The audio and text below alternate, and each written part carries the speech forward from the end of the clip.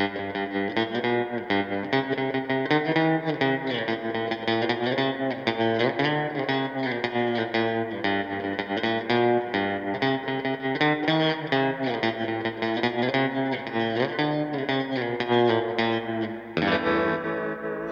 and welcome to the first official episode, second chronological episode of the Sequelize This podcast.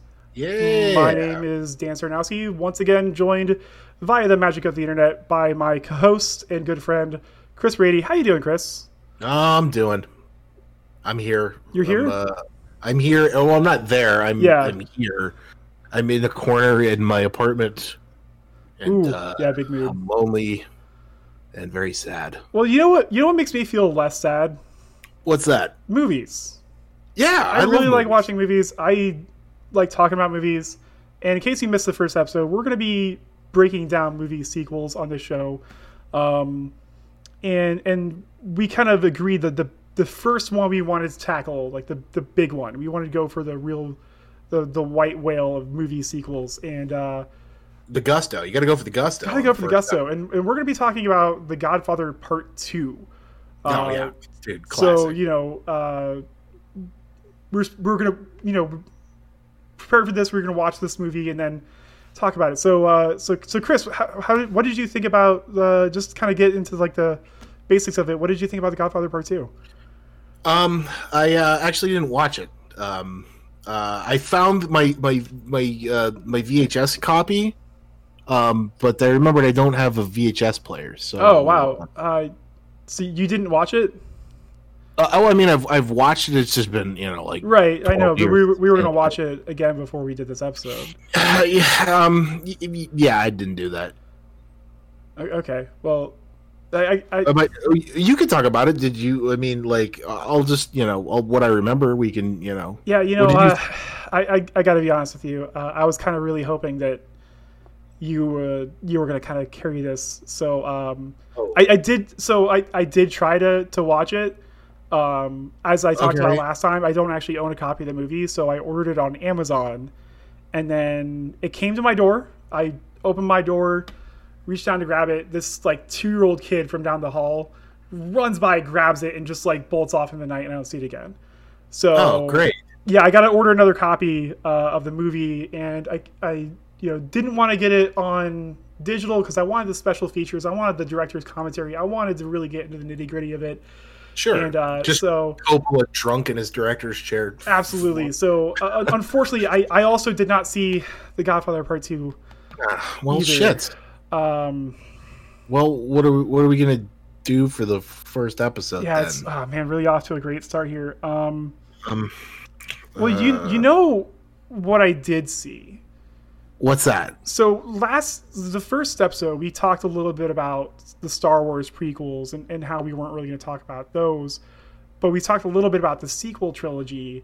That got me in the mood to rewatching The Force Awakens. Oh yeah, I actually just watched that too. Oh really? Okay, so I guess we could next week we'll see The Godfather Part II. Okay. We'll just put that on hold for right now. And I guess we could talk about the Force Awakens and the Star Wars sequel trilogy. Yeah, that's fine with me. Okay, cool. So sorry to everyone who was expecting and really hoping for us to talk about The Godfather Part II. We'll definitely get to it next week. Yeah, we'll put in the order. I didn't go through Amazon this time. I wanted to make sure that not the same mistake wasn't going to happen again. But it's on its way. Likewise. I ordered a VHS player, so we'll. Okay, that's good. You really want to get the authentic experience when you're watching that movie. Absolutely. So I guess we could talk about The Force Awakens. Sure. So just getting a little bit of the history here of this movie. I think everybody knows Star Wars. It's like one of the biggest movie franchises ever. We kind of discussed last time how we're big fans of the series, and in was it 20? I think it was 2015, or 20. I probably should have looked this up before we did this, huh? When this actually happened, when Disney actually acquired the rights to Star Wars.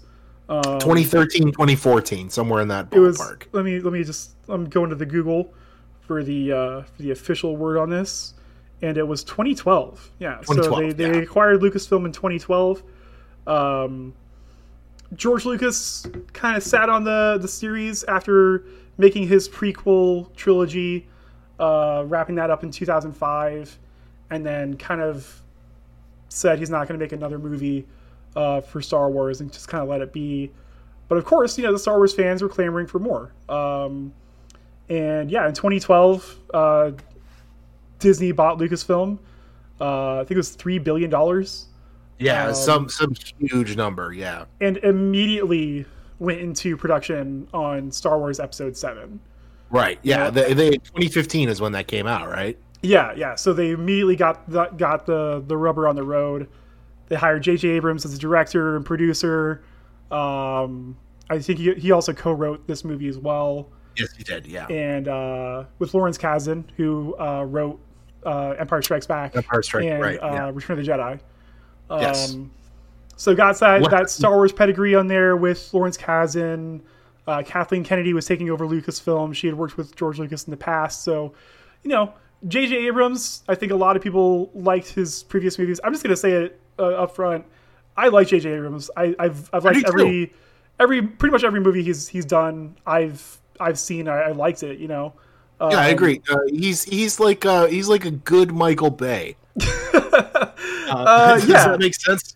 yeah. Replace explosions with lens flare, and you're kind of on the same track. Exactly. Yeah. But yeah, so I was actually, when this happened, and like the prospect of getting more Star Wars was on the horizon, I was really excited. Sure, I think everybody. I was skeptical when I heard about it because, we talked a little in like episode 0 or whatever we're gonna call it. You were a kid when the prequels came out and you were looking at it with those eyes, but when you're an adult and you go back through and watch them, it's like, so I was very skeptical when the sequels came out, but I have to admit that like that first trailer for The Force Awakens, they did a really good job of getting people excited for it. One of the best teaser trailers I think ever. I agree. I think it'd be like a good thing to talk about. If we, after we watch The Godfather Part II, we will probably get more into the other movies in this trilogy. Talking about like the way they kind of advertise these movies, I think it would be really an interesting discussion on their own. Because I think that, one thing they really nailed with these movies was the building of the hype and just how expertly crafted that was.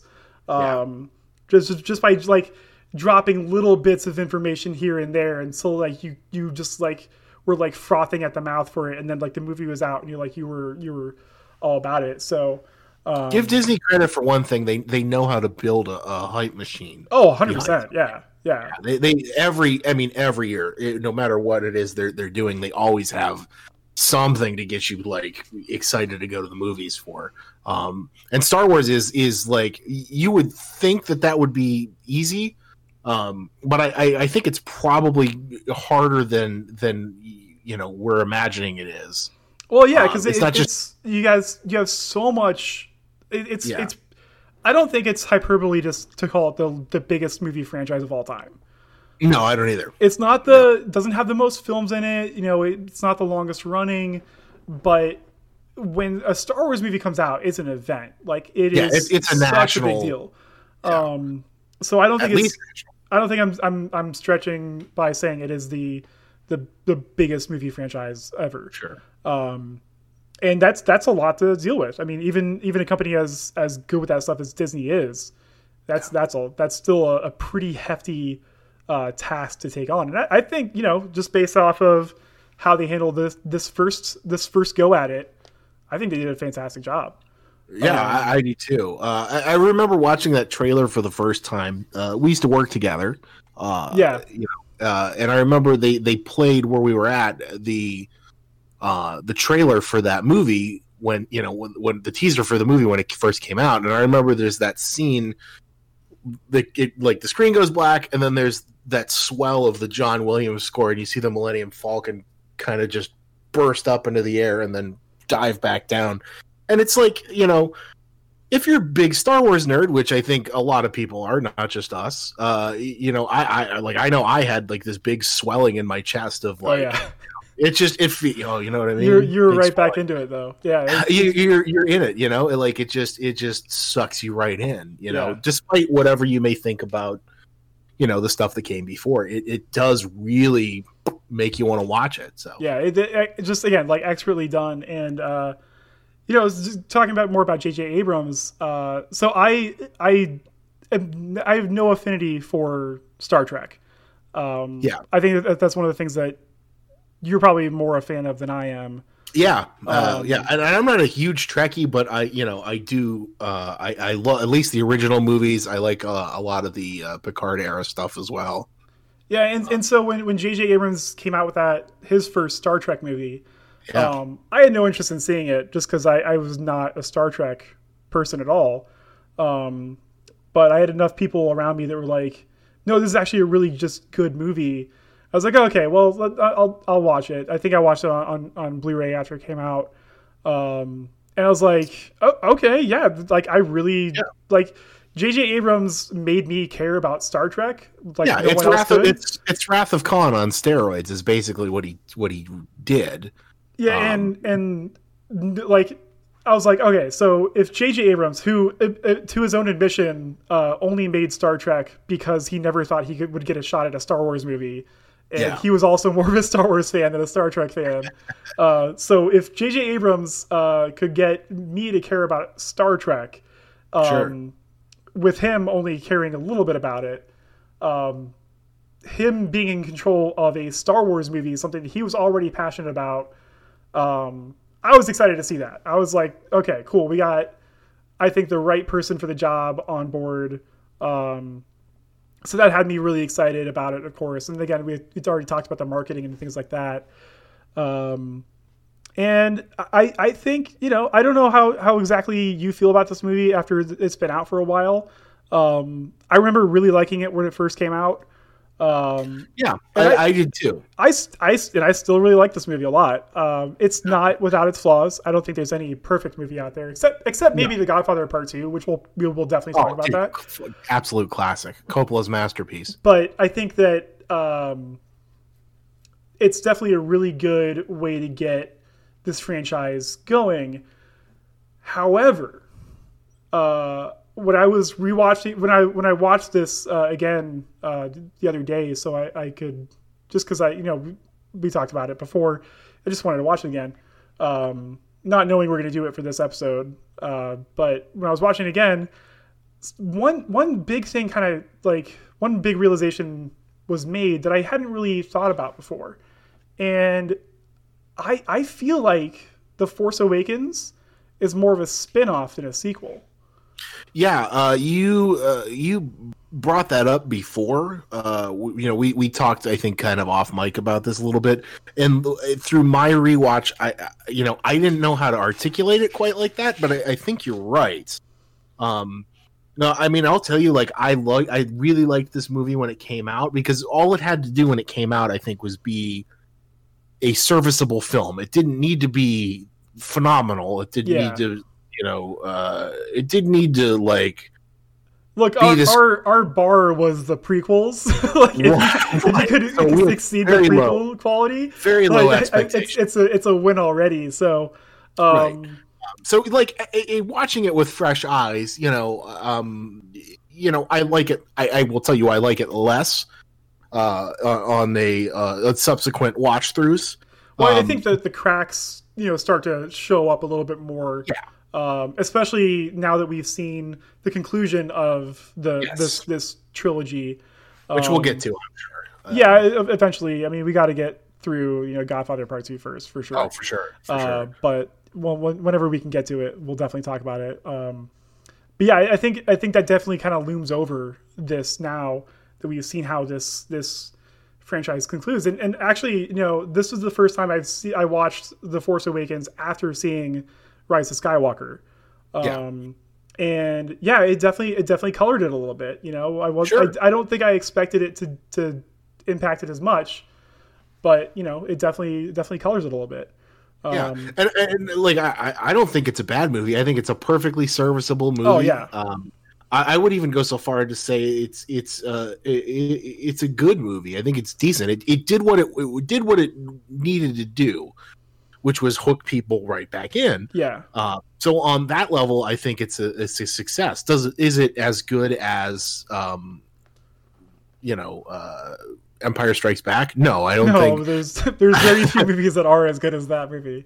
Right. I mean, that's like, I would consider Empire Strikes Back, at least top 10 greatest movies of all time. I think it's just from a cultural standpoint and, as an art form, I think it's that middle act is going to go down on the cinematic Mount Rushmore. But if that's the bar that we're judging any of these other films right.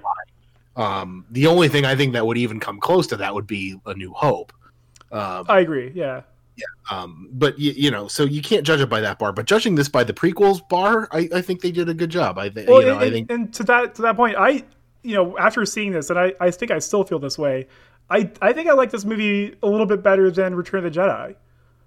I think I would agree with that. Just because it just flows a little bit better, just from a structure standpoint. Sure.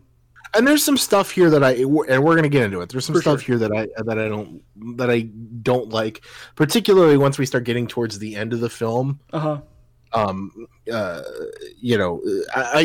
talked a little bit about it, before. I tried to break our reviews or our analyzation down here into 3 different segments, and that was like fan service pieces, things that are there, and I'm counting fan service as a good thing. There is a fine line between fan service and cash grabbing, but I think I broke it down to between fan service, things that I like, things that make you go, oh yay, ooh, that's so cool. Cash grab BS, and then like genuine story advancement here. So I mean, I might as well just tell you, I broke out here from a fan service aspect. I tried to stay with core things. I found 9 things here that I thought were good, genuine fan service things that hit me with them. There's 9 of them. Number 1 I wrote here, it feels very Star Warsy, and that's just a very, very general, like on a general sense. I think one of the core discussions about this movie after it came out was just how much it felt like Star Wars. Yeah, it like they went back to the thing. The one thing that throws me off every time that I see this movie is you're so used to hearing like the 20th Century Fox intro. Yeah. And then swelling into that, the John Williams score. They go together like pie and ice cream. Yeah. So it's really, really weird to see a long time ago in a galaxy far, far away without the 20th Century Fox. Yeah, I remember when I saw that in the theater. That was like one of the things that definitely stuck out to me as well. It's jarring, especially since I don't know if you did this, but before The Force Awakens came out, my family and we watched through the first 6 Star Wars movies together. Mm-hmm. And that's a big part of it. Like at the beginning of every one, you get that 20th Century Fox fanfare, and then it goes right into the theme for Star Wars. And it's like you said, they just go together so well. It's like they're written for each other. They I don't know if that's just you identify it as because Star Wars is such a big piece of pop culture, but yeah, it just feels right. Not to distract from this too much, but just as an anecdote, when I was in high school marching band, we performed music from Star Wars, and before we played the 20th Century Fox fanfare before we played the Star Wars theme, because it was like the same piece of music basically, but yeah, other than that, like I think that they really nailed the aesthetic. I think that their focus on using traditional photography with actual film, I think their focus on using I'm blanking on the word here, practical effects, Yes, I think that's actually one of the other things I have listed here. I just put feels Star Warsy from like a sense, like this is what it feels like. I got into more specifics for the other things. Well, I think that all goes into it, though. I think that one of the things that, especially when you watch the prequel movies, the thing that stands out is just like how it doesn't seem like they fit with the rest of the franchise because it feels very alien. It's not. It looks fake, you know what I mean? That's especially like I think episode 1 less so than the other two.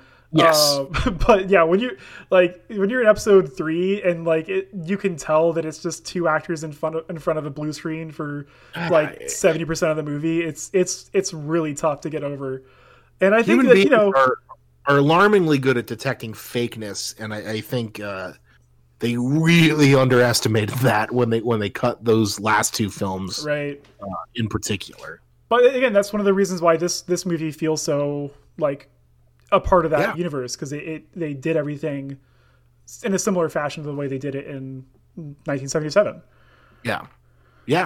And they kind of like they duplicated that vibe. I have 8 other things on the list here. I wrote. Really cheeky humor, really cute, kind of fun. Just the way the actors play off of each other. Yeah. And then the way that the script kind of the little like comic asides that they put in the script. George Lucas told J.J. Abrams reportedly when he handed the keys over to him, hey, just remember this is a movie for kids. Yeah. Like, you know what I mean? Like that, and they kind of nailed that feeling from the originals. They, there's great chemistry, I think, between the 3 leads here. Oh, definitely, yeah. Which unfortunately kind of fades in, the movies that came after this one a little bit. Yeah, that's definitely something to talk about when we get to those.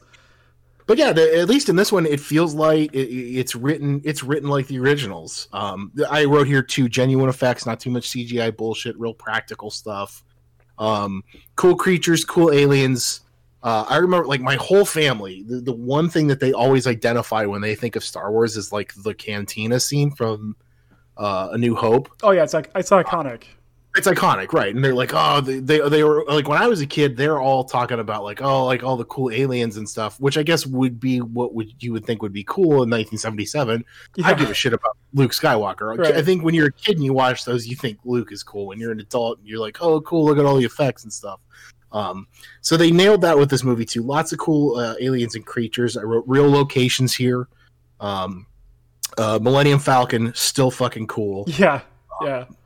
Lots of things that we're used to seeing, like the gun targeting system on the Millennium Falcon, the battle chest set in the Falcon, and then I wrote Han and Chewie, and then 3PO and R2. And those are like my 9 big. I tried to get just the large ones. Mm-hmm. Those are my 9 big fan service pieces here, and I think those all kind of, it gets to the point, I cut it off right here at 3PO and R2 because everything after that starts to get into, okay, I get it territory. Well, I would even argue that the way they use 3PO and R2 in this film kind of bleeds into that. Yeah. It's close. R2 is basically a cameo in this movie. Sure. He doesn't do anything until the very end. Which I'll just say it right now. For those who know me, R2-D2 is my favorite Star Wars character. So I was a little let down when I saw this movie, and like he's in it for just a little bit of it. But I understand you got to get the new kid on the block, BB-8, some love. Sure. Now, see, I will tell you that is where my second part of this list is cash grab bullshit. Mm-hmm. So I had 9 fan service pieces. By the end of this, I had 9 cash grab bullshit pieces on my list. So we came out with a neck and neck tie here. And I think that's pretty fair for this movie, I think. I thought so too. I didn't think it was going to be dead on the nose, but I figured it would be close. Yeah. Cash grab bullshit. I wrote, we have a cute droid that we're here to put on posters and movie cups and popcorn containers. We got, BB-8. And I like BB-8. I think that's cute and I think it's fun, but it's definitely got that like, oh, we got to have like a cute droid that we have to I gotta say, I was won over pretty quickly by BB-8. Yeah, I like him too. I don't want to make it sound like I don't like his character, but I'm just thinking from like a cash grab standpoint. Oh, for sure. Yeah, it is. Yeah, it's. I think that BB-8 did successfully what George Lucas wanted to do with Jar Jar in the prequels. Yes, because if you remember when like the prequels came out, like Jar Jar was all over the marketing. Oh yeah, I remember. He was supposed to be like the thing that kids were gonna latch onto and love, and I think BB-8 did what Jar Jar couldn't. Yes. And he's a funnier character than we've ever had before. So Jar Jar is the key to all this. We can get him working. If you don't know what we're referencing, you should either watch the once again we're going to reference the Red Letter Media breakdown of the prequels, or that's actually in the special features if you have any of the dozens of home releases for the Phantom Menace. Yep. Yeah, the awkwardness in that room while they're cutting that movie. Yeah. So I have under cash grab, cute droid. I wrote for my second thing. This movie hits like point for point all of the exact same story beats as episode 4, which is it's safe, right? But I don't think that's doing anything other than like safety equals cash grabby because they know people are gonna be okay with that. Yeah, and that was probably the biggest criticism of this movie after it came out. I remember, and I think I was on the side of I coming at it from where you're kind of approaching it. Yes, it's a cash grab, but I kind of understood that they played it safe. They had to. Right. I know that. Yeah, because if they came out like, I'm sure we'll get to it eventually. But if they did what the Last Jedi did in Episode 7. Like it would have been hung. It would have been over. Like no one would have Star Wars would have been dead right there. Right. I made a note here about Captain Phasma. So I'm gonna be controversial here, and I'm gonna say that Captain Phasma is a bullshit character. I don't think that's that controversial. So I wrote here Captain Phasma like. Casting Gwendolyn Christie, who I like. I really like Gwendolyn Christie. Yeah, big time. Brienne of fucking Tarth. Love Gwendolyn Christie. Great actress. Really, really good at what she does. But I feel like she was kind of stuck into this movie as an excuse to diversify the cast. And I don't have a problem with diversifying the cast. The three main characters of this film are all pretty diverse, and that doesn't feel shoehorned in to me at all. No, I agree. You know what I mean? Like, I'm not like one of those neckbeards on the internet who's like, "Oh, I can't have women in my Star Wars." Well, just to be clear, you do have a neckbeard, and you are on the internet. But no, this one this just feels different. She's shoehorned into this movie as an excuse, I think, to just diversify the cast, and I can prove it because her character does basically nothing through the entire thing, and we don't see Gwendolyn Christie without her helmet on. We don't know anything about her as a person other than she's a bad guy. Yeah, it's a real disservice to what that character could have been for sure. And I kind of have that in my notes that we can get to a little bit later as well. But yeah.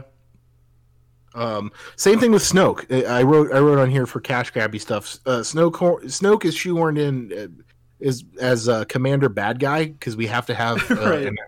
If we're gonna tread this same ground, we got to have an emperor bad guy in this. And again, I get it; they're playing safe. And right for the longest time when I was recording these notes, I had more fan service stuff than I had cash grabby stuff. Mm-hmm. And it was right around the time 3PO and R2 showed up that it started to tread back the other way. Yeah, but before you get on with that, I just want to make another since we're talking about Snoke real quick.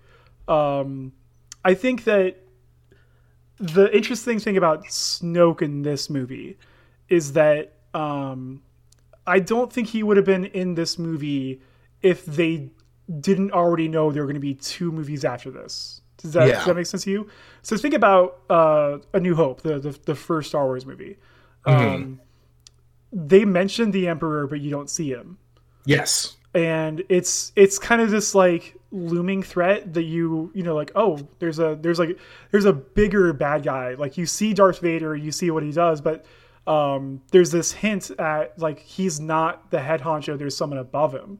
Right. And I think they handle that really well. And I think, you know, part of it is because when George Lucas made Star Wars, he had no idea there was going to be a follow-up. He didn't think the movie was going to be successful at all. And so when, you know, they made episode 7 knowing there was going to be an episode 8 and 9. Right off the bat, they knew they were going to make hundreds of millions and billions of dollars off of this thing. So I think that's why, I mean, I definitely agree with you that Snoke falls in that cash grab territory, because I don't think he's in this movie if there's not an already idea to follow it up with another one, because it's different now. Like, you kind of have to show that. I think the response would be different in if the original movies came out now. I'm sure maybe people would be like, oh, who's this guy? So I guess we can kind of talk about that when we get to Rise of Skywalker, because there's an element of that as well. That was actually one of the things I liked in Rise of Skywalker. That was an obvious, I think, and like I said, we'll get there, but I think that was an obvious middle finger to Rian Johnson.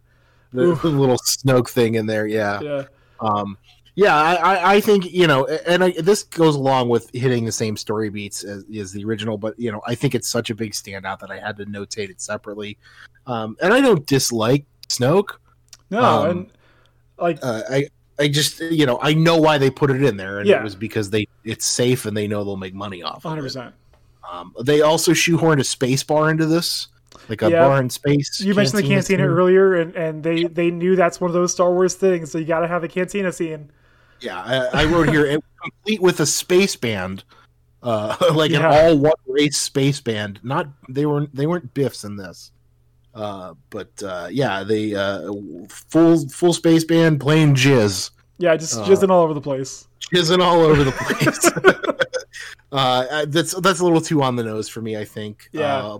I wrote Super Death Star here as well. Oh man, that when you watch it again, that's one of those things that, like, I remember seeing it. I remember seeing it in the theater and like rolling my eyes even then.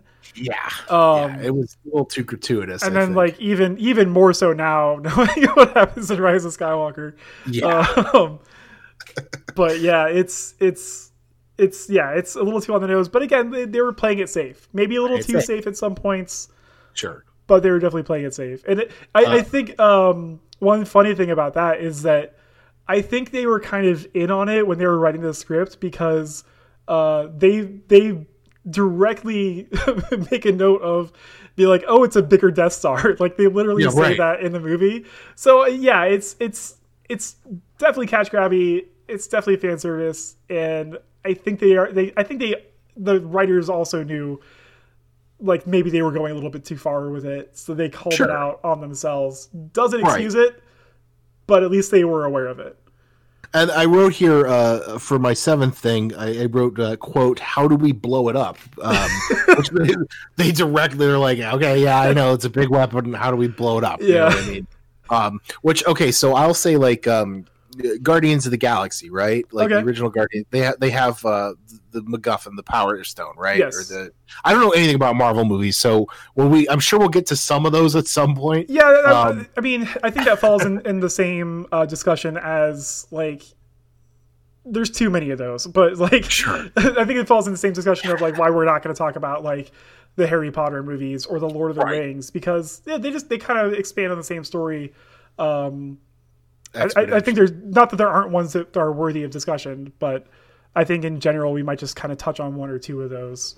But like in the original Guardians of the Galaxy, right? They're Thanos is it's about the Infinity Stone, right? It's the MacGuffin, right? That movie, and I think that movie does a really good job of like their how do we blow it up thing.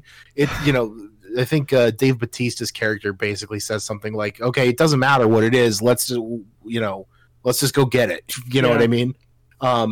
So when they do it in Star Wars here, that would work if they didn't have so much of this other like point for point, shot for shot, right, identical, copy and paste version of A New Hope tacked on here. It's just like, when Han's like, how do we blow it up? It's like, okay, like I already know where this is going, which brings me to my next big one here is big space weapon go boom.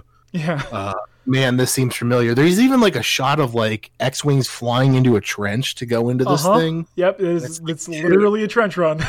It's gratuitous. Yeah. It's like, and I think it would have been maybe more welcome if this was only the second time that happened in Star Wars. Right. But we got giant super weapon in Episode 6. Yep. We got a much smaller scale version of that in Episode 1. Yep. With the Trade Federation control ship. Yep. No, this is pod racing. Yeah, this is pod racing. But yeah, so like if it wasn't the fourth time that we've seen something like this in Star Wars, I think it would have been a little more palatable. Yes. But yeah, that was. And I will say, like, it's still a thrilling scene to watch. Like, I think it's still well done. But yeah, it's like it's a little too on the nose. It's already less palatable. Like when they did it in Return of the Jedi, right? Even that was less palatable. That it was like, oh, okay, it's just the Death Star again. Yeah, I think what that did so well was they were intersplicing that with the ground battle and the battle between Luke and Darth Vader and Palpatine. So it wasn't the focus on it was not as close, and I think it also makes up for that because like the space battle in Return of the Jedi is really good. It's maybe the best space battle in all of Star Wars. It's really good. So like it kind of like makes up for that, but with this there's not as much to like break it up with. So your focus is maybe a little bit too close to how close it is to what they've done previously. So yeah. The last thing I wrote here is big stupid cliffhanger. Yeah. They they wanted to get Luke in there at some point so you could go, oh man, right? Like he's right at the end, so you have to wait for the next part. And it was just like I remember in the theater going, really? Like because I knew it was happening as soon as they're doing that long slow walk up of her walking down that island in Ireland. It's like fucking okay, like know where it's going. Yeah. So I guess for my list, the next thing would be like what things I think are genuine, like story continuations. And I got to tell you, this is where this is interesting to me. I wrote nine pieces for fan service, things that I liked, and then 9 pieces for like cash grab bullshit. Mm-hmm. I think as far as genuine story continuation, I don't have anything written here. I don't think anything. One of the things I like to ask myself when I watch movies like this is, does this story need to be told? Yeah. And I think this story, the one that they chose to go with, does not need to be told. I don't think this was a movie I don't think this story needed to be expanded upon. So are you saying this from a continuation from the prior Star Wars movies or from? Yes. Okay, yeah. So that's kind of where my idea of it being a spin-off kind of came from. So you've articulated it better than that's my thought, but I couldn't think of it. I think you're right. I think this ends up feeling like a spin-off or a soft reboot than it does an actual genuine sequel. Right. In a lot of parts. And I don't even think it qualifies as a soft reboot. No. Either. So think about this. Who's the main character in Star Wars 1 through 6? Good question. I have an answer for this, but I'm curious to see what you think. In Star Wars 1 through 6? Yeah, through the before this movie, the established saga at that point, 1 through 6. Mm-hmm. I think there's one character you can point to as being the main character of those movies. Well, I would say Darth Vader. Yes, it is. These are Darth Vader movies. Yeah, for sure. I don't think they initially intended to be. I think New Hope was supposed to be a Luke movie, but I think by the time the prequels came out, they kind of retconned it to be a Darth Vader. It's interesting that you say that though, but if you think about it, the first main character you see at the beginning of A New Hope, it's not Luke, Vader. It's not Leia, it's not Han, it's Darth Vader. Yeah, he's the first character you see in that movie. And I like, as I was watching this movie, I was like thinking about, like, okay, so like I had this idea, it's like, okay, this is a spinoff, but like, is it really a spinoff? Like, and my theory of Darth Vader being the main character, like how much water does it actually hold? Like, is it something that was just manufactured because of the prequels? I'm like, no, actually, if you think about it, in A New Hope, the first character you see is Darth Vader. Mm. And I think that Empire Strikes Back is as much a Darth Vader story as any of the prequels. No, I agree with that 100%. There's one of my favorite pieces of characterization in films is in Empire, and it's that scene where one of his generals goes to see him, and they're lowering the helmet on him. And he's just barely obscured by the side of that. You know what I mean? Yeah. The way that like clamshell pod casing closes down or opens up on him, you can barely see him, but you see that there's a human being under there. Mm-hmm. You know what I mean? And I think that's such a great piece of cinematic characterization where they didn't even tell you anything, but you learn everything you need to know right there just from that shot. Yeah, it does an amazing job humanizing this character, which, you know, beforehand I don't think there's many people that thought about the person in the suit. It was just like this menacing like black figure. Yes. And then you take the helmet off and you're like, oh man, there's a guy in there and he's seen some shit. Like, and if you think about it this way, like I think that's really what sets this as a spin-off more than anything, is that the main character of the franchise is not in it. Apart from one little scene where Kylo Ren is talking to the burned up helmet of Darth Vader. And can we fucking can we get to that at some point? Oh yeah, for sure. Because I actually have a really interesting observation I made about that scene and how it like fits in the movie a little bit later on. So, and if the other thing too is that in this movie, you don't see a character that we're familiar with until the second act. Yeah, you're right. And if you really the first character that we see in this movie that is familiar to us, it's the Millennium Falcon. Yes, because I think the Millennium Falcon is as much as a character as any of the other characters in this franchise. It's iconic. Like in the realm of sci-fi, it's the most iconic sci-fi ship. Yeah, ever. It's like I think the Millennium Falcon and the Starship Enterprise are like neck and neck. Sure. Right. Yeah, they're you know what I mean. They're like 1 and 2. Yeah, which if you're paying attention, they're both disc shaped. So if you're an aspiring sci-fi creator and you want to make an iconic ship, you make it a disc. Go with the circle. Go with the circle. But anyway, but yeah, and like even main characters in the original saga are treated as more of like plot devices than they are actual characters in The Force Awakens. You mentioned MacGuffins earlier. Luke Skywalker in this film is a MacGuffin. Absolutely. He has one small cameo at the end of the film, doesn't say anything, and he's kind of the thing that everyone's chasing and looking for. He's not a character in this movie. He's a MacGuffin. And you know, I know a lot of people are upset about the way they handled Luke's character in the Last Jedi, but everyone was cool with him just being like a plot device in this movie. I don't know. Right. It's kind of weird to me. Like watching it again. But he is definitely a MacGuffin here. And even actually, like Han Solo and Chewbacca, like they're almost they're sidekicks to the story. Yes. Which, you know, you could argue that these actors are much older now and they can't really. You could argue that they would not be able to carry the film on their own anymore. And you definitely want to put the emphasis on this new cast, but at the same time, I think that lends more credence to the idea of this not being maybe a main part of this story. Despite Disney's efforts on selling this as the final few chapters in the Skywalker saga. the only link to the Skywalkers from the main cast is Kylo Ren, and it's kind of a shaky link. Okay, so that's the thing. I like I said, I tried to break this into 3 sections between cash grab, fan service, and like genuine story continuation. If they wanted to do a genuine story continuation, I think they could have focused it on Luke rebuilding the Jedi.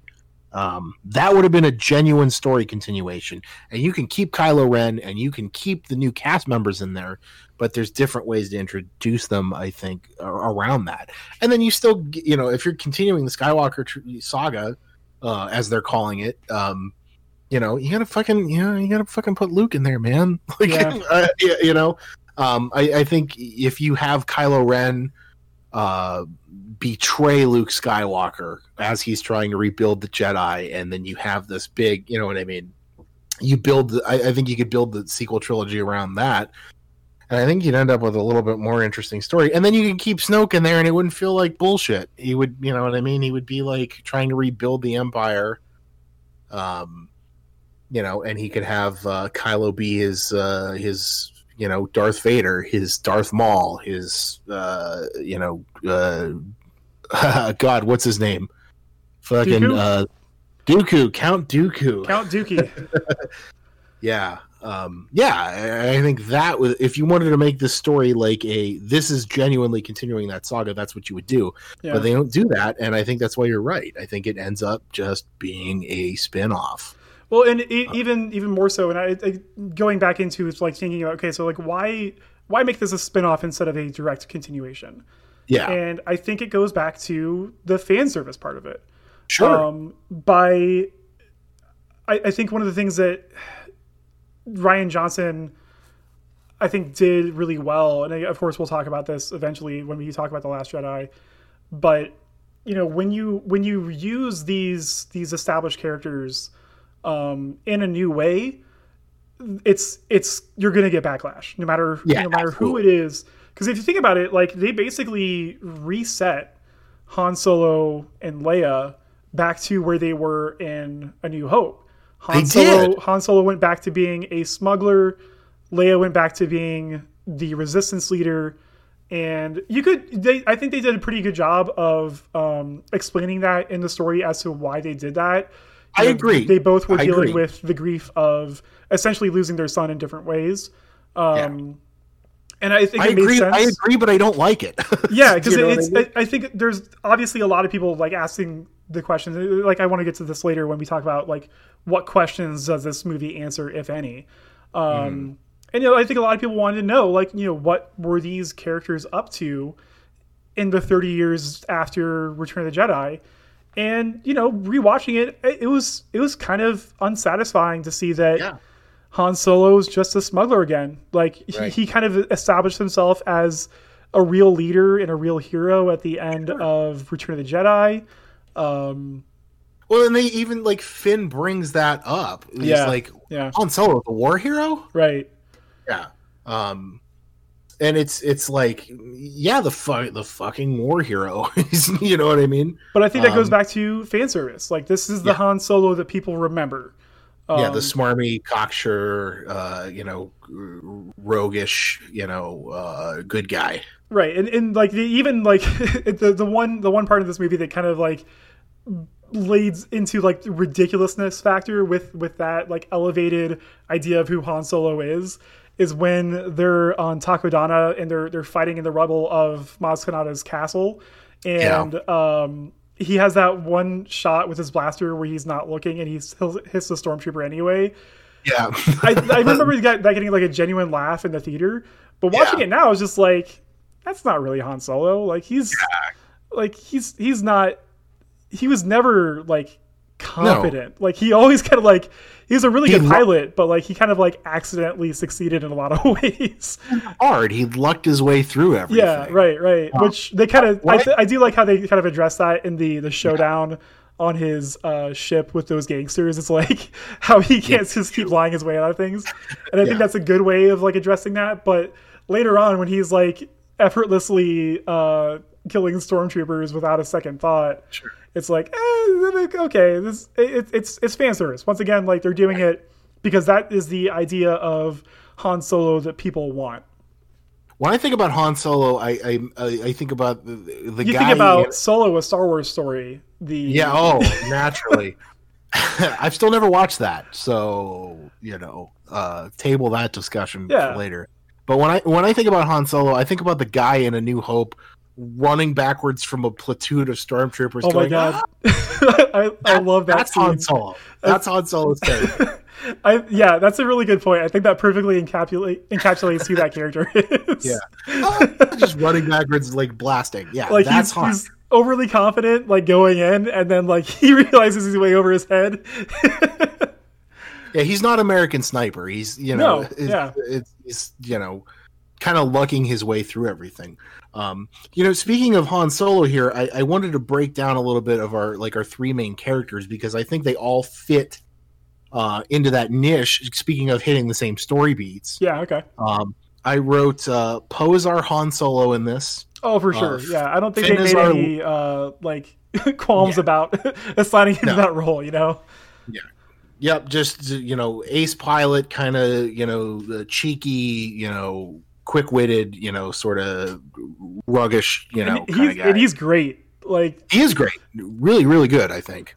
Yeah, he's awesome. I remember saying this after I saw it originally. I think my only real complaint about the movie after I saw it the first time was, I think this movie needed more Poe Dameron, because he's an awesome character, and every time he's on the screen, it was fun. Yeah. So by that vein, I think Finn is our Leia in this. We start out seeing Finn rescued, and he's kind of like and he's cheeky too. He's got the same kind of sass and cheek that Princess Leia had.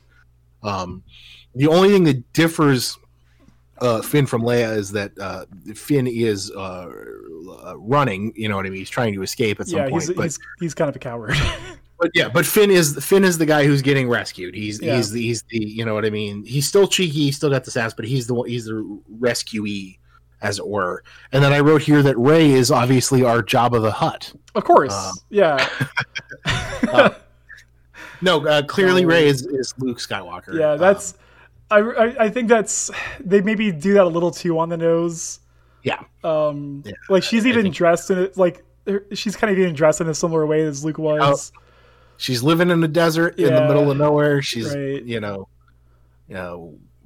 First time you see her, she's in this big empty ship looking thing. She's, what I mean, kind of similar to the workshop that Luke's in, when he's cleaning. He doesn't know who her parents were. It's right.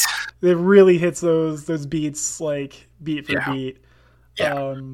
But yeah, now we're talking about the main characters a little bit. I have a few things that I wrote down about them as well. Hit me. So Finn, at the beginning of the movie, well, not the very beginning of the movie, but a little bit into it, he says he wants Poe to help him escape because it's the right thing to do. Yes. So he has this initially, and you can kind of see this even from the first scene he's in, where he refuses to shoot the helpless villagers. Yeah. It's not the right thing to do. Can I say here? I made a note just really briefly on that. It's the first time you see Poe, he gets a handful of stormtrooper blood smeared across his face. Yeah. I wrote, I like that. I like blood. More fucking blood in Star Wars, please. Yeah, we haven't seen it more blood, please. Yeah.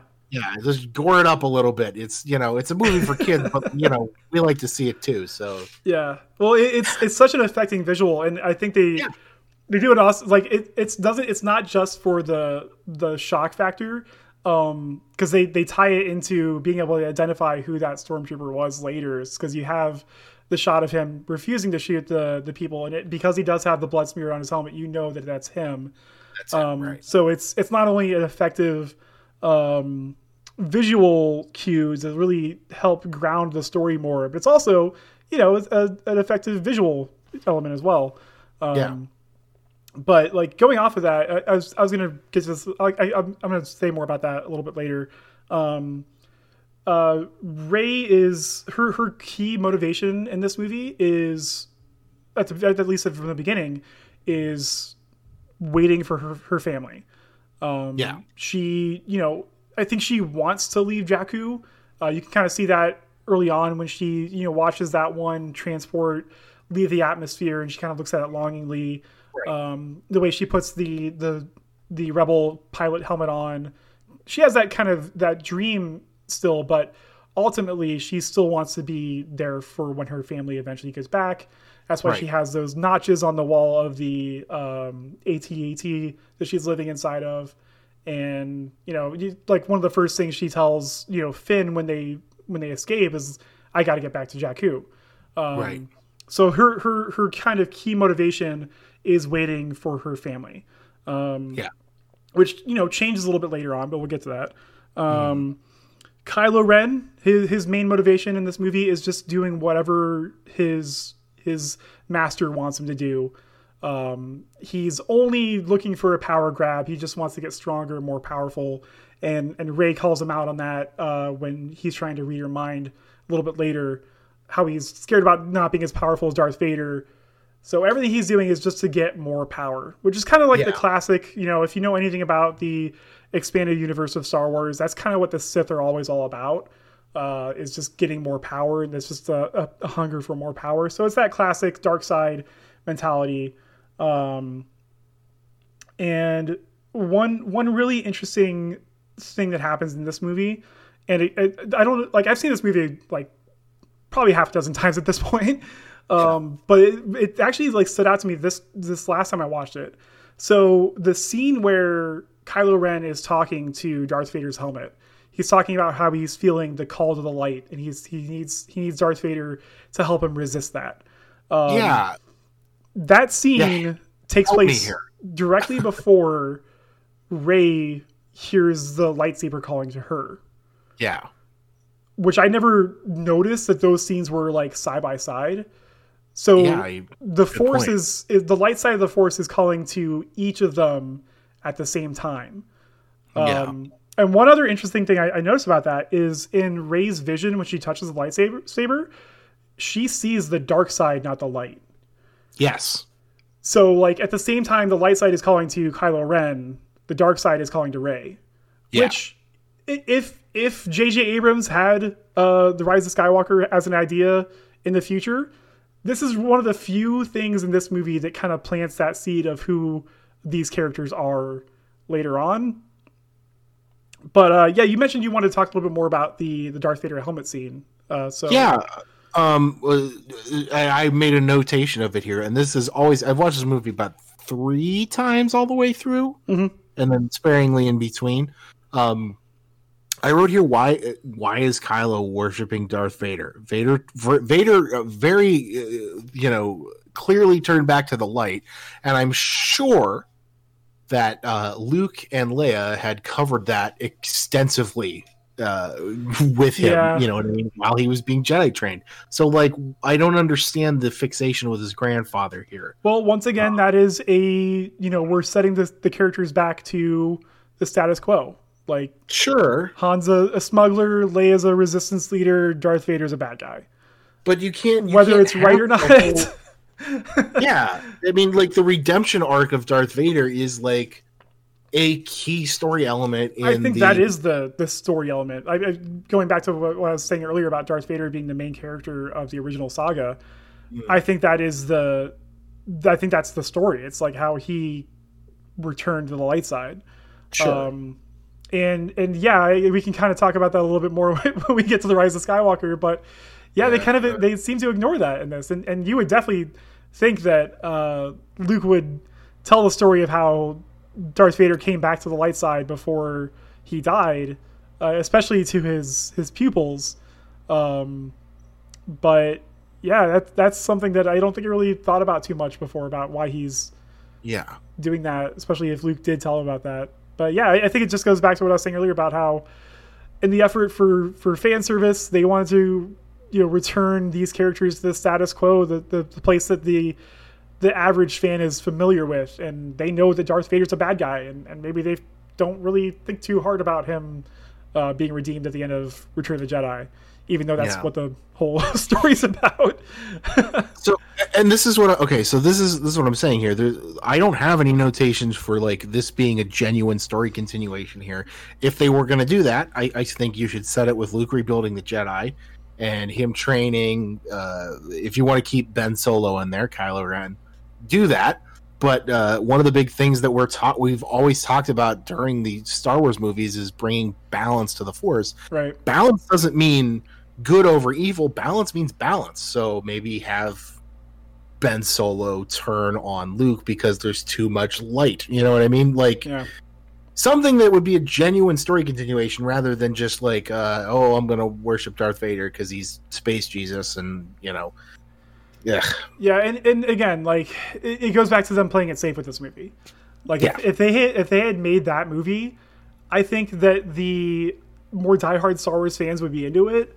I think the general movie going public would be against it. See, I think if you do it correctly, you don't have that problem, but maybe that's the key. Maybe they didn't know how to do that correctly. Yeah. And we were not involved in the writing process of this movie. There's weirdly little behind the scenes stuff available for this one. I own it on Blu-ray, and there's like maybe 30 minutes of behind the scenes stuff, and it's all very like sugar coated. Like everybody loved making this movie stuff. There's not even a director's commentary, which I love that stuff, but it's not on this one. Disney whitewash, dude, and that's the big difference between like, okay, we brought up the Phantom Menace behind the scenes earlier. You could see the genuine tension in the rooms when you watch that behind the scenes footage. Like they're all they're making a movie. Like making a movie is hard, and it's a lot of conflicting stuff. The big difference between like the Phantom Menace and other behind the scenes is that nobody's challenging the director. Right, that's one of the things that really stands out. If you watch those, it's a room of yes men with George Lucas in the middle. Right. Which that's what and this has been said 1,000 times before, but that's the reason that the original movies were so good is because he had people who were like, no, that's not going to work. Yeah. You have do it like this. You have a room full of brains, focusing on something to make it work, and then you have one guy who has the final say, but you need lots of voices in filmmaking. And I think the thing with this film is that they had a lot of voices who were all saying the same thing, and that is play it safe. Yeah, and again, like, I don't think it's a worse movie for it necessarily. I mean, I think it could have been better. I love this movie. I still have fun every time I watch it. Yeah. And I think this, going back to, I think this would be a good time to maybe talk about maybe the questions this movie did answer. I actually had a couple of things that like I thought of when I was watching it, because I think this movie does a couple of good things when it comes to expanding on the Star Wars lore a little bit. Going back to Finn as a stormtrooper, like we never thought of stormtroopers as people. They were just white suits, white helmets, like, and that was kind of the whole point. Like you weren't supposed to like actually think about it too hard because they were just the bad guys. Yeah, they're cannon fodder. Yeah, but this movie did a great job by humanizing the stormtroopers. By making one of them a main character and how he defected, and I remember like watching that in the theater, and like I thought that was a really awesome idea and take on it, because we just never had seen that in Star Wars before. And also too, like, it also answers one of the questions a lot of people had after Return of the Jedi. I think a lot of people asked this question, and the question was, did Han and Leia fuck? And the answer is yes. They totally fucked. So that's one of the things I wrote down here. Is like, so it's one of the few continuing plot lines is Han and Leia getting down and doing the thing. Of course, I know when I was 6 years old and I saw Star Wars for the first time, I remember thinking like, man, are these two fucking? Yeah, I think it was on everyone's mind. So I'm really glad that they answered that in this movie. Little disappointed we didn't get to see more of that, but whatever. Yeah,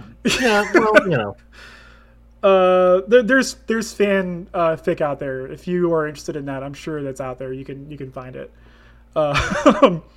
They do actually answer the question of whether Luke started a Jedi Order. Obviously, it was not very successful. as all the students turn on him, and kill the ones that didn't. But they do, at least reference that.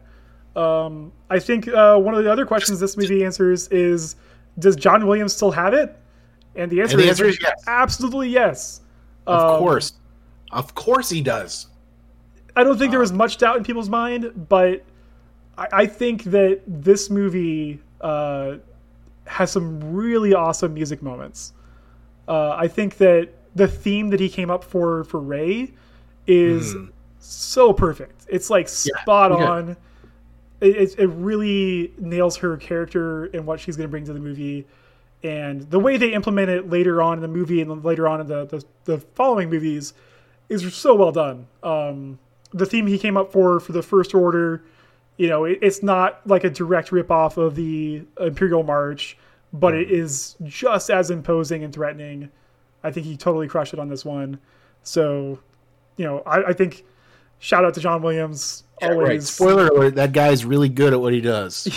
Yeah. So he's but I think there was some question whether he was still going to be able to, bring it for this movie, because he's when they made it, he was like in his mid 80s.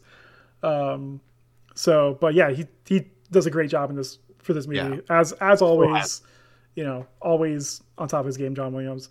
One question I think this movie answers is, do you need the Force to wield a lightsaber?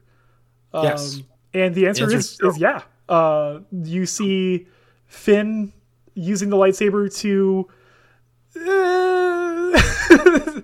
not great results against stormtroopers, and then later on against Kylo Ren. He gets one good swipe on Kylo because he has his guard down, and then he just gets his ass beat.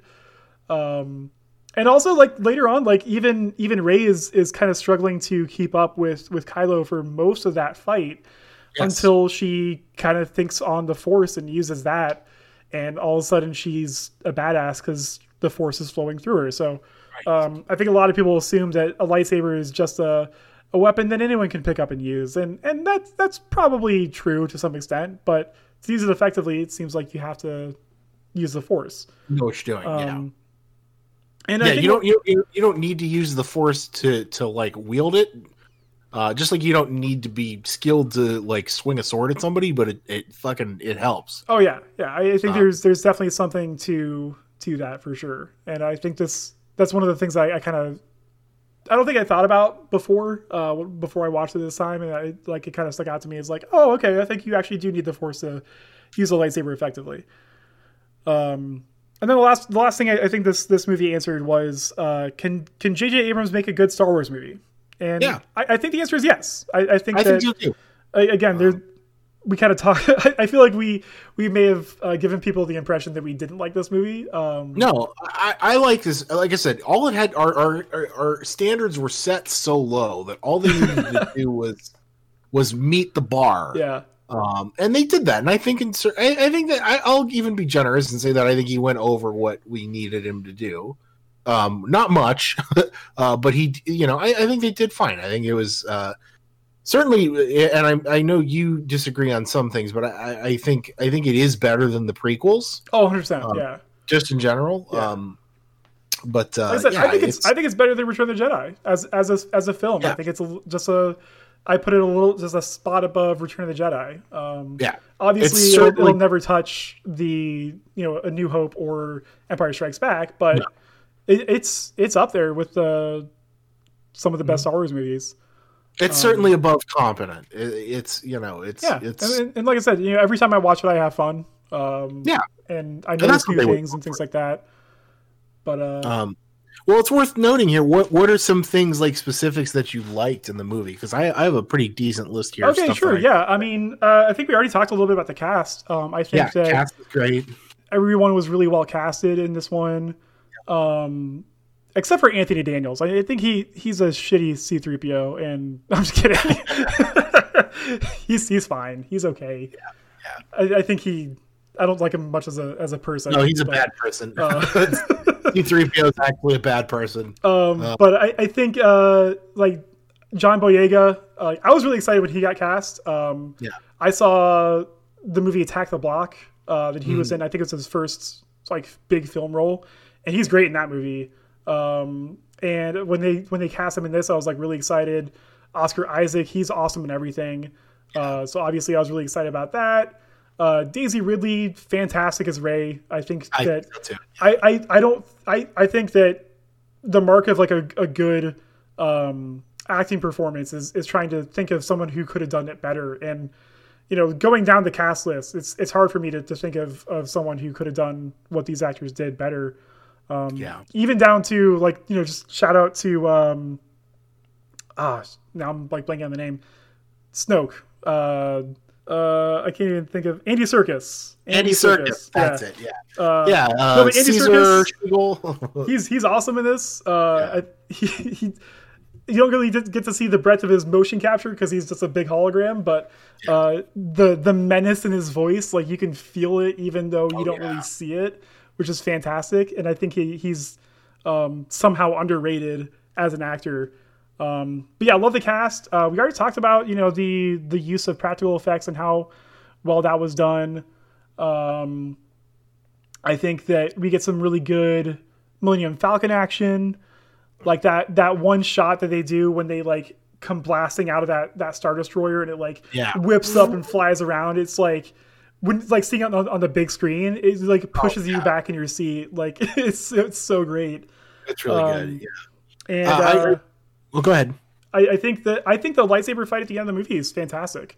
I think so too. I think it's one of the best lightsaber fights in all of Star Wars. Because that's one of the things I wrote under mine is that the one thing that I really like in this movie is that people don't swing their lightsaber like they're Chinese acrobats. They actually swing it like a normal person would swing a sword. Well, and it's such an interesting fight to analyze because Kylo Ren does not want to kill Rey. His mission is to take her to Snoke.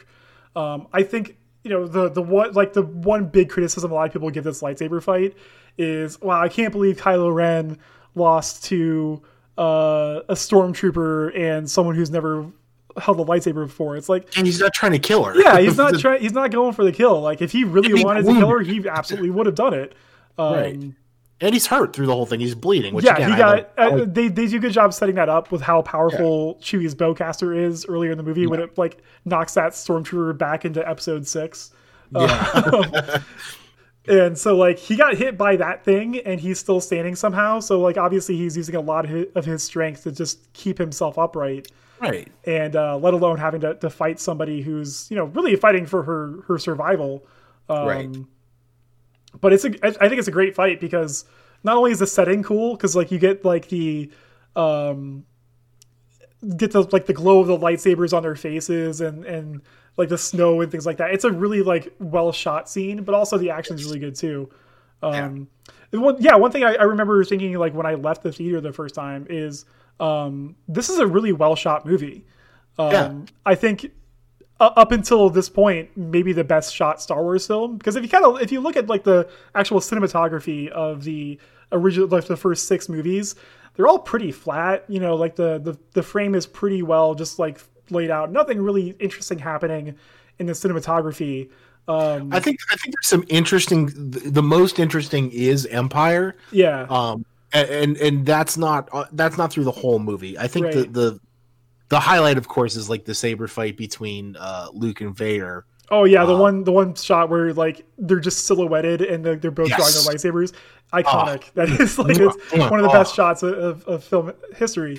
It's so good. But it doesn't like. I think the whole way through this movie, the shots are all really well done, and I think that they really nailed that in this as well.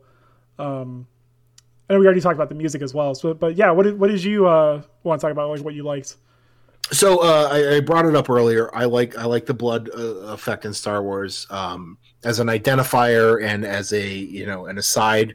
I like Kylo like banging on his sternum to try and like while he's fighting Rey at the end, like gritting his teeth kind of thing. Oh yeah, that was. I like the blood on the snow. More blood. Like I said, I wrote here more blood, please. Just more blood. Just blood everywhere. Pour it up. I wrote here, I like Kylo Ren's voice, shoot me. I know that was like a point of contention, kind of like Bane's voice was in Dark Knight Rises. No, I liked it too, yeah. Once again, really Adam Driver totally killed it in this. And I do like that they, like, I love like the first time we get to like hear Poe like talk to somebody who's not BB-8 or Max von Sydow's character. He's like making fun of Kylo Ren's voice, and it's great. Like it plays both of their characters so well. Yes. But yeah, for sure, it's a really cool effect, and they use it really well. It sinks. It's kind of like when you heard it in the theater, it's so booming. It's like it was like Voldemort's voice was, in the Harry Potter movies when he's speaking into people's brains. Well, to that point, the whole sound design of this movie is excellent. Very good. If you're watching this movie on TV speakers, you're doing yourself a disservice. Yes. I don't have the best home theater setup, but I have a pretty decent sound bar. I know you got a really nice setup at your place. Yeah. And it sounds awesome. Like it's like the impacts of the blaster shots. And yeah, it's Star Wars for sure, but just the way that they, designed the sound elements, it's really effective in this movie too. Yeah. Speaking of Kylo, I wrote here, I like Kylo Ren's temper tantrum. Yeah. I like the first one. The second one, the first tantrum shows that he's like let himself go to anger is part of the dark side, like letting yourself go. So it shows that he's still young and he's still a little immature, but he's dangerous when he's angry. I think the second temper tantrum just kind of makes him seem like a petulant child a little bit. Which is but the not first time when he pulls incorrect for his character, though. Saber out and just goes to town on that room that he's in. Yeah. I like that. I think that was really cool. It shows you this young kid that's just pissed off, but he's still dangerous. I think there's really great pacing in this movie. Yeah. I think the scenes where this, like right up until the end, the parts of this movie where it starts to get too fast, they tend to bring it right back down to earth and slow it down. And we'll get into this later when we talk about the other movies, but I think as far as nice, like even pacing goes, this one does it better than the other two. I agree. Yeah, I can definitely agree with that. Let's see, what else do I have here? The biggest thing is just we talked about it already, but the connection of the characters. I think they did a great job casting and playing off of each other. I like the use of color effects in the scene where and I think obviously spoiler alert for this movie. I don't think we ever said that 5 years ago. But like the scene where Han Solo dies, which I think was a really, really good artistic decision. I'm sure Harrison Ford had something to do with that because I know he was ready to, for that character to go. He was ready for that character to go in Empire Strikes Back. I don't know if you know this, but I did. Yeah, he was asking George Lucas to kill him there. I think it was a good artistic decision to kill him off there. I think it was really good for dramatic effect.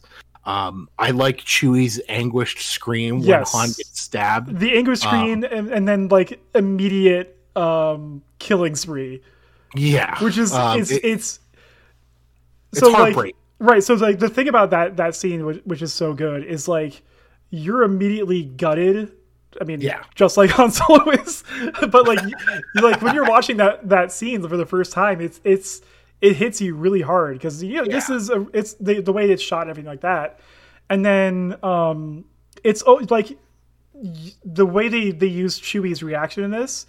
Mm-hmm. It's like it's the audience's reaction. It's like everybody wanted to do what Chewie just did. Like everyone wanted to scream at the top of their lungs and then immediately just kill a bunch of stormtroopers. Like that is exactly what everyone in the theater was feeling. Yeah, and they did that so well.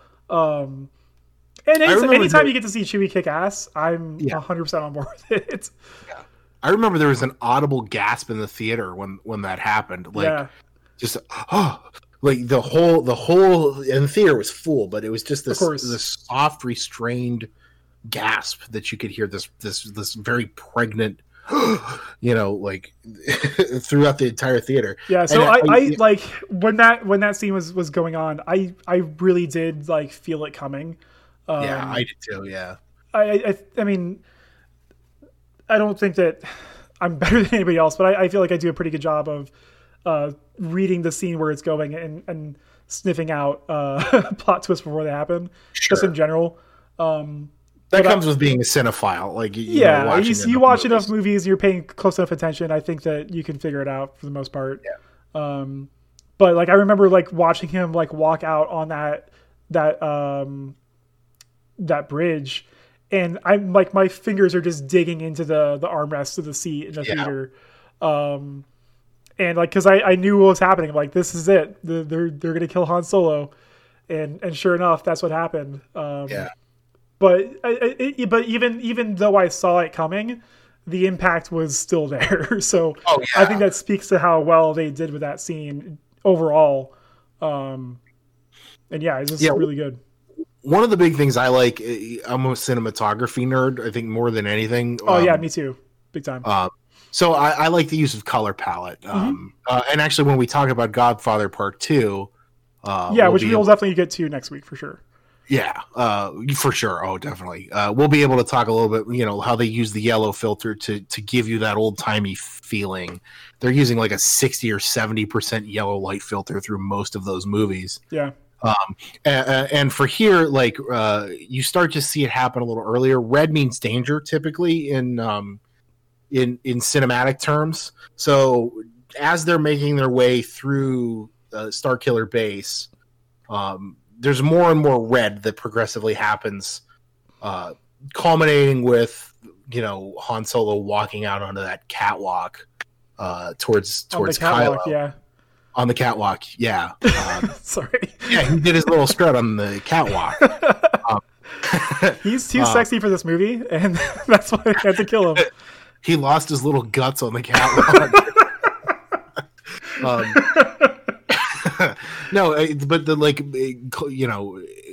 that vivid use of that red lighting, and like if you're like I said, that goes along with part of you watch enough movies, you get to see where that stuff comes up. So I kind of saw it coming too, but I like that framing. I like the use of red to show that off. I think there's a couple of spots in this movie where they use that to really good effect. I mean, like I said earlier, the cinematography in this movie is excellent. Really top notch. Mm-hmm.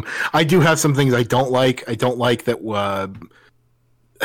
So they hint that there is a new republic, but there's a new order that's trying to overthrow the new republic, and then there's a resistance fleet, but they're not the Republic Army. Yeah, so Republic Army? They get into this more in the novels and things like that. Yeah, I remember hearing that there was supposed to be a scene in this movie that takes place on Hazian Prime, which is the capital of the New Republic at the beginning of this movie. But they decided to cut it out. I really wish they would have left that in because I think one of the things that really doesn't land in this movie is the emotional impact for when Starkiller Base fires its first blast. Right. We don't know until after it happens, who it was that they killed. Right. We don't know any of the people like on those planets. I think a lot of people, until they like spell it out, may have assumed that was Coruscant. Yeah. Right. But yeah, it's that part of the movie, because when going back to because it does mirror A New Hope really well. Going back to A New Hope, like you have that emotional impact when Alderaan is destroyed for a number of reasons. Our heroes are on their way there to meet Princess Leia. Our like Luke and Han and Obi-Wan are on their way there. And then, we get that emotional impact because that's Leia's homeworld. And so that emotional impact when Alderaan is destroyed, it resonates. It's absolutely. In this movie, you don't feel anything. Other than the regular feeling that you should have when you see things get blown up. But it's they showed like these people on a balcony watching the laser come down, but you don't recognize any of those people. You don't have you don't feel it on an emotional level. Yeah, and I really wish they would have left in the scene that explained, who these people are, why it's important, and how it affects the resistance. Mm-hmm. Would have taken 7 minutes. Yeah, and this is not an overly long movie. It's the shortest of the 3 sequel trilogy films. Not including credits, it's about 2 hours on the nose. Yeah. Which again, I think they wanted to get it into that 2-hour range because that's where the original movies were at. But right. But if you need to take a little bit of time to establish a more emotional moment, just to even get an idea of how what the Republic's about. But yeah, to explain that again, they explain this in the novels and the comics and things like that. Essentially, when the New Republic was formed, if anyone who doesn't know me, I am a massive Star Wars nerd. I don't just get into movies; I get into the expanded stuff. So this is what I like to do. Anyway, when the New Republic was formed, they wanted to be a pacifist society. So they did not have a standing military, and it wasn't. So basically, Leia was one of the initial leaders of the New Republic, and she disagreed with the initial plan to be a pacifist society. So she split off from the Republic and created a resistance army, so that if any pockets did rise up, they would be able to combat that. So it's a small force. It's much like how you would think the Rebel Alliance was in the original trilogy. And again, I'm not really a big fan of this decision either. I think that again, it was made in an effort to bring things back to the status quo, the things that people are familiar with. Sure. They want the small underdog force trying to overcome the overwhelming bad guy. Right. But it just doesn't make any sense after the Empire is defeated in Return of the Jedi. It makes it kind of feel a little bit hollow, and why are we still fighting? You think about it too much, and it kind of ruins a lot of the stuff. But sure, I think that's where a lot of the magic is lost for me because, like I said, I liked the movie more the first time I see it. Which there's most movies I think you tend to after several subsequent watch throughs, either like it the same or you like it less. And then there's a handful of great gems, I think, that get better with every watch through, like a bottle of fine wine. Yeah, we'll definitely talk about that when we talk about The Godfather Part II. Oh, for sure. Because that's 100% one of those movies. But yeah, that's kind of the I wrote that down as one of the parts I really didn't like is they blow up the Hosnian system, and no one's ever heard of the Hosnian system before. Sure. It's a brand new system they invented for this movie with no emotional connection to it. Blow up Tatooine. Do something that really would get people surprised. Because outside of being where Luke grew up, Tatooine's a shithole. Who cares? But yeah, it's tough to get emotional about these moments that are supposed to be emotional because they don't set it up well enough. Sure. And again, the thing is, one of the things Disney did when they took over the Star Wars universe is they basically came out and said no, all that extended universe bullshit we're going to do away with. And again, this is something we're going to talk about more when we get further into this trilogy. I just want to touch on that real quick though. There's a lot of stupid stuff in the expanded universe, and a lot of it contradicts itself. So just in the I understand why they did that, and since then they a lot of the movies and TV shows and other content that they've released since then, it's gone back and it's using that as as a reference point, and even bringing established characters from those books and things like that into the main canon. So again, I understand why they did that. I think they're slowly correcting that, but it definitely ruffled a lot of people's feathers when that happened. But at the same time, if they hadn't done that, then Episode 7 would have looked a lot different because Chewie would have been crushed by a planet already, and Luke would have been married, divorced, and one of his kids is already dead. Like, it would have been a totally different movie. Sure. And I mean, I'm not saying like keep everything, but like things like, and again, we're gonna fucking talk about it at some point.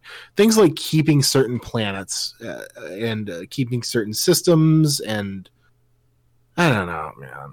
Yeah, I guess like we'll definitely get to that at some point, but like the destruction of the Hazian system is like one of the big, like, okay, I mean, this is supposed to be impactful, but it's really not things for me. Right.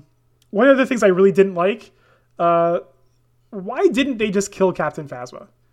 Good question. Like, the only thing I can think of, and I made this note when I watched it again, was, okay, well, the logic would state that we should kill Captain Phasma after she did what we wanted her to do, but we haven't referenced the original Star Wars in 5 minutes, so let's throw her in the garbage disposal. Right, exactly. Like, it is a callback for callback's sake, and it makes no sense in the plot of the movie. Nope. And realistically, they should have just shot her. Like, why didn't they? Like, are they supposed to like establish themselves as being better than everyone else? Well, why did they kill all those other stormtroopers on their way there? Like, it makes no sense at all to keep her alive in any respect. Gwendolyn Christie needs a paycheck, Dan. We gotta get her into the. I am all about getting Gwendolyn Christie a paycheck, but for the plot of the movie and the sake of telling a compelling story, or like for not shoehorning in callbacks for the sake of callbacks, it's a very clumsily executed thing. Star Wars being clumsy? No. Oh, clumsy and random.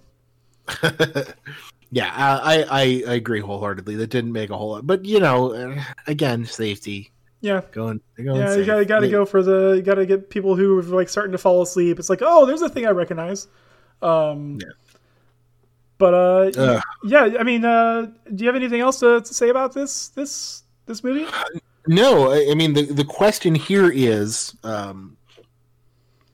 this movie between the three? Is it fan service? Is it cash grabby?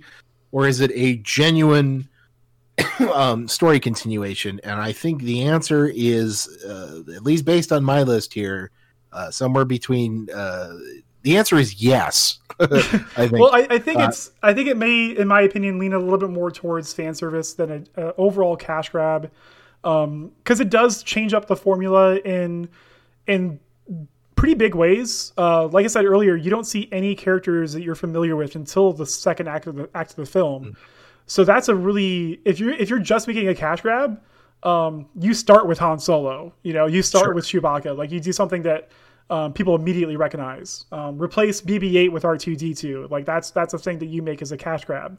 So I think this is definitely more in the line of fan service than an overall cash grab.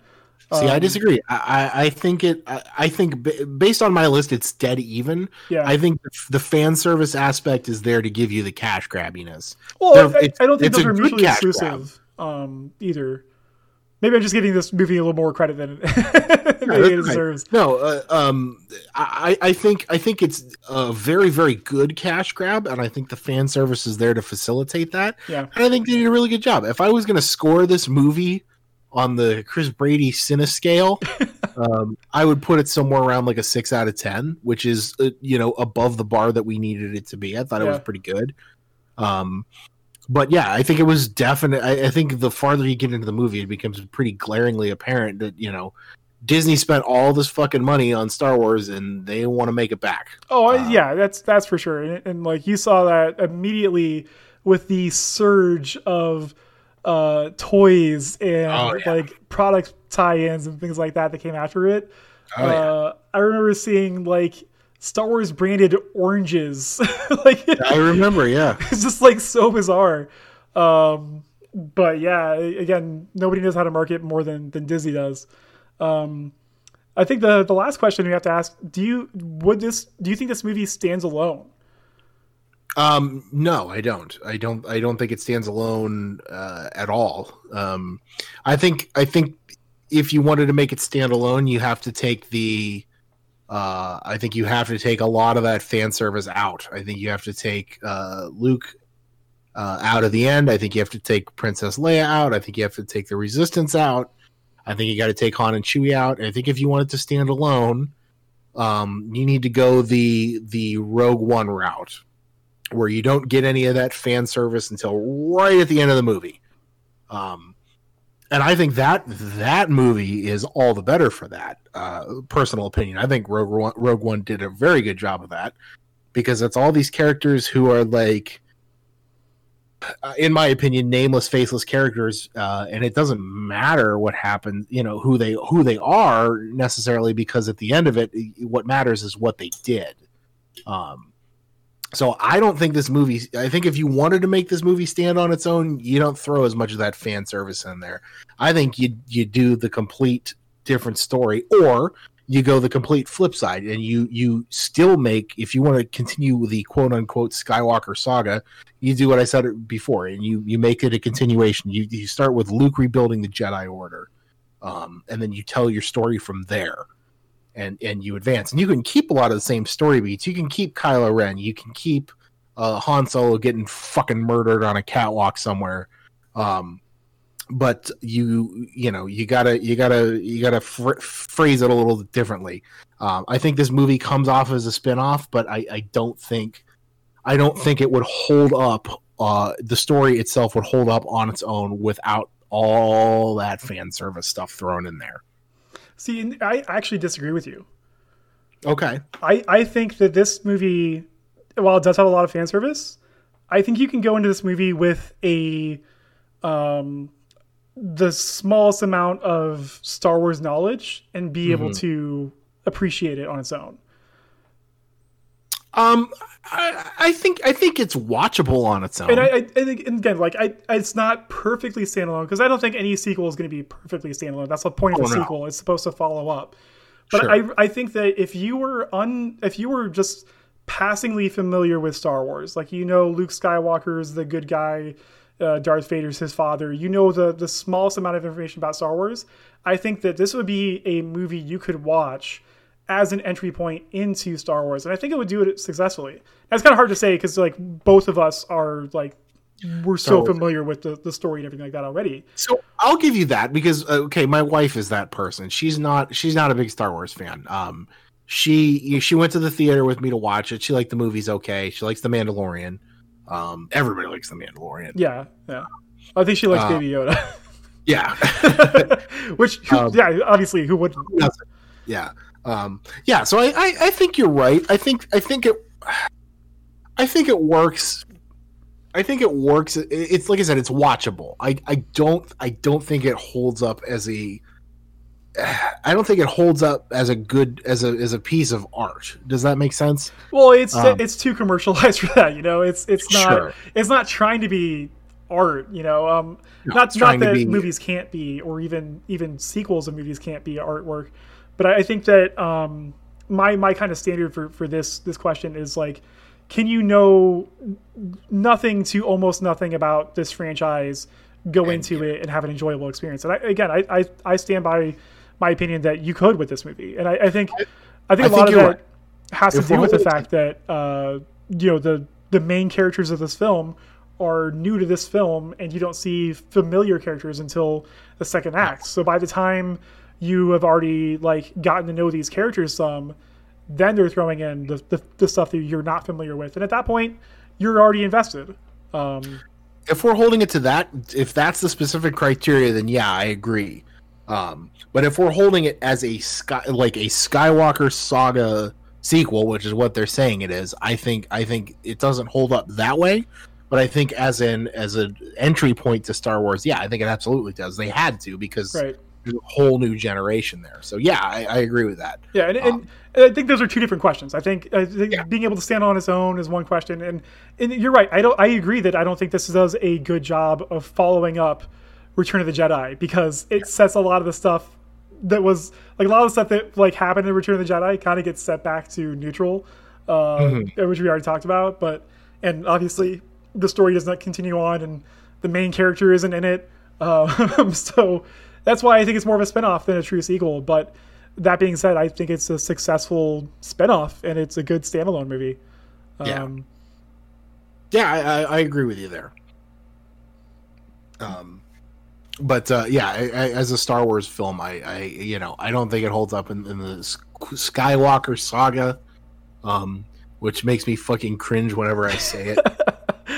yeah. I don't like it. I should find out when they started like marketing it as such, because I feel like that may have been something they started to use as a lead up to the Rise of Skywalker. I agree. I think you're right. I think that was somewhere between episode 8 and 9, probably immediately after episode 8 and the disaster that they were going through through that. Which at some point, we're gonna talk about episode 8 for sure. Yeah. And it's a whole other ball game there altogether. Yeah.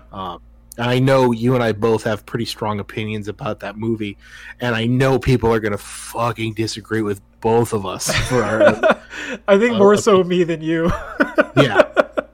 But I guess we'll get to that when we get to it. Do we have anything else here though? Yeah. Did you come up with any taglines for this? Let me see if I can find what I wrote here. It was we're here again to blow up the thing again. Star Wars Episode 7. Oh, the other thing I wrote down was the scene where Maz Kanata is handing Finn Luke's or Anakin's lightsaber, and Han asks where she got that from. I wrote that too. Yeah. So a story for another time. Yeah, the answer is a good question for another time. And I was like, that could be J.J. Abrams' motto. He's really good at setting questions up, not so good at answering them. Right. Which is basically, I wrote that. I'm so glad you caught that too, because I wrote that here too. I'm like, JJ, I kind of want to fucking know now. Yeah, right. But whatever, whatever. Movie. You got to open the door so you can make more money later. That's all it is. Right. I guess this could be called Star Wars Episode 7: The Quest for More Money. Yeah, right, exactly. Or whatever what was this? Is that the direct Spaceballs quote? Right. Star Wars Episode 7, are we sure that horse is dead? Yeah, right. Let's keep looking. Oh man, we got a lot to talk about the next time we do this. Yeah, but first, next week we're going to get into The Godfather Part II. Yeah, I ordered my VHS player, so we'll see if I can get. I'm really surprised you can still find one of those. I didn't think they were still making those, but. Oh yeah, I definitely found one. I definitely already placed the order. So. And again, I'm not going to go through Amazon again because I don't want to go through the same headaches I had last time. So, but it should be here before we record the next episode. So good. I'm excited. I love that movie. I can't wait to watch it again. But yeah, this was fun. Hopefully, if you enjoyed this, subscribe to us wherever this is going to be out at. Still not sure how that's going to work yet. We'll figure that out. Yeah, figure it out. But yeah, if you have any suggestions, you can tweet us at sequelizethis on Twitter. You can email us at sequelizethis@gmail.com. If you want to check out more of Chris, you can check out the 3 Dudecast. But until next time, we don't have a catchphrase. No, well, next time, send us money or whatever. I don't know. Stay sequelized. Yeah, I got to work on that. All right. All right, guys. See you, nerd. Thank you for listening.